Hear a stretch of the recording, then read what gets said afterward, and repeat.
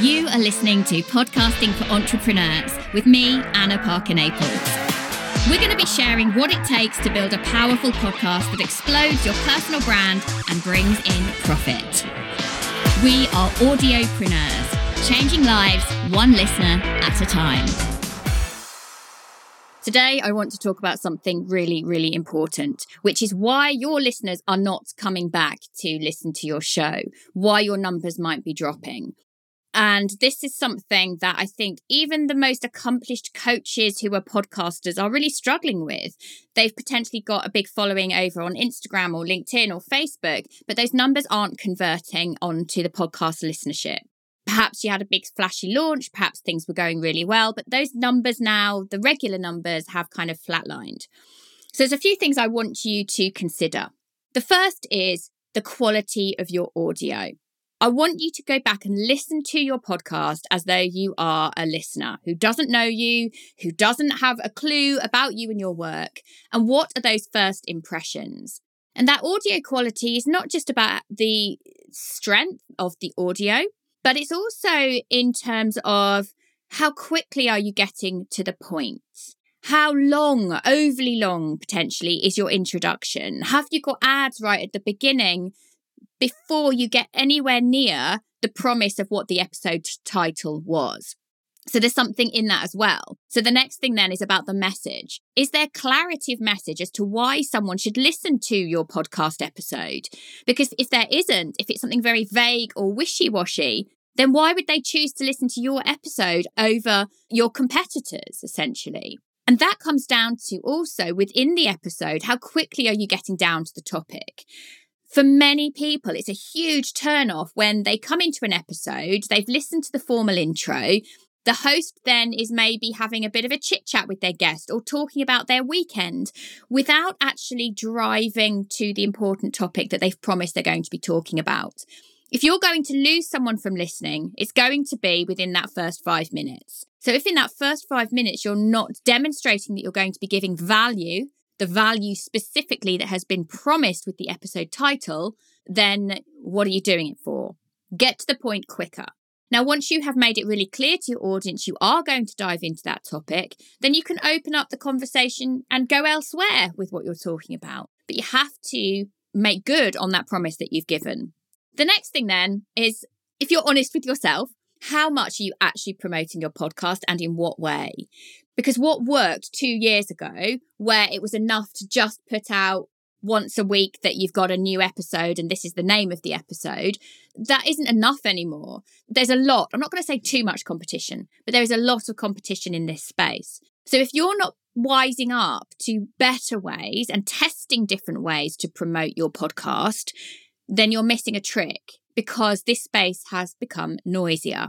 And the people who are testing and evaluating how they're promoting their podcast are the ones who are winning. So have you fallen into that trap of just promoting your episode in exactly the same way every single week? Is it actually driving any engagement or discussion anyway? And how can you do things differently? And if you are just promoting your podcast once a week, then let me tell you that that is actually a problem in itself. Because just because you release on a Monday does not mean that's the only day of the week people are remembering to go and listen to podcasts. The next thing then is about being overly sold to. Now, I think that sponsored ads can be a great thing for the right show. And I think promoting your own products and services as an entrepreneur is even more important. But, and this is a big but, you have to deliver value first. It's a huge turn-off for most listeners if they feel like they're just being sold to. So how can you demonstrate what your products and services and offers are, coming from a place of sharing and giving value rather than overly selling and overly promoting? And I encourage you to see if you can lean into finding a balance where the value that you're bringing, the educational information that you're bringing, weaves very seamlessly into talking about your products and services rather than feeling that you are using your podcast only as a sales mechanism. Now, we have our podcast sales funnel, which works brilliantly as a sales mechanism. So it's not like it can't work in audio. But if you have a traditional weekly or bi-weekly release podcast, you want to make sure you're leading with value first. So the next one, this is where you have to be honest with yourself. Have you got a little bit lackadaisical with your content? Has it become a bit boring? Is your content actually interesting enough for people to want to tune in? And only you can know that. Only you can be honest. Nobody else is ever going to tell you, hey, listen, I'm listening to your podcast. It's actually a bit boring. There's no way I'd come back. So you have to think, would this inspire me? Would this engage me? Would this make me want to take action and return? And you'll probably find that the audio quality, the promise, the delivery of the message, the promo and marketing, and whether or not they're overly sold to, all contribute to people's response as to whether your show is interesting enough. And then finally, how much in your show are you considering including the listeners in what you're doing, making them feel as though they're part of your show? And this is something we're going to see across the board with podcasts more and more, particularly in the entrepreneurship and business space, is the need to interact with your listeners above and beyond just creating a podcast episode for them. And I'm actually going to do several different episodes on what interaction with your listeners could look like, but not in this episode. I hope that this has given you a little bit of food for thought about what you're doing with your show. I think it's good practice periodically to go back and binge listen to some of your own content, pen in hand. Is this engaging? Do I get to the point? Would I come back? Am I a bit boring? Is my energy there? Am I excited?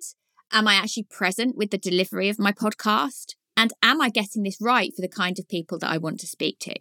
If you think that you're making some fundamental mistakes, or you're not even sure if you're making those mistakes, then I'd love you to come and check out the Podcast Growth Accelerator. We ran this program last year, in fact, earlier this year in 2022, and it blew the participants' minds away with the ability that they have to really change their show radically and drive many more listeners and make sure that the listeners who are tuning in, they're properly engaging with them. So if you know that your show somehow, some way needs to have its arse kicked into gear, then go and check out the Podcast Growth Accelerator at www.annapn.co/growth. Thank you for listening to Podcasting for Entrepreneurs with Anna Parker Naples. I'd love to invite you to come over and find my free and friendly community over on Facebook, where you can tell us about your plans to explode your brand and drive in profits using the power of podcasts. Because we are audiopreneurs, changing lives one listener at a time.